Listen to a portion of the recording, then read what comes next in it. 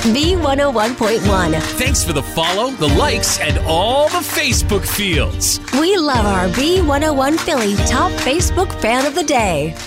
And today, our top fan is Julie Pennick McElvain. She's from Cherry Hill. Congratulations, Julie, and I hope you enjoy all the on-air shout-outs you're going to get today, as well as the social media love. Absolutely. You know, I love Cherry Hill, as we all do. It was the first place I drove to when I got my driver's license, like my first long trip from Trenton, New Jersey to Cherry Hill. And it has never been the same since. No, that's never been the same since. Do you think I had road rage the first time I got behind the wheel? I hope not, Bill. No, I was a good kid. Good. Yeah. You want to hear a funny story about me in Cherry Hill, though? Sure. When I was pregnant with Ian, and I was huge, I hosted a Top Dog in Cherry Hill. Top dog! Singles dance nights! Love it! Massively pregnant woman trying to get couples together. And I'm sure you did an awesome job. It was horrendous. Oh, man. I would love to have video of fun, that. though. I bet. Well, listen, JPM, once again, congratulations on being named our top fan of the day today. You earned it. You deserve it. And you guys can get there, too.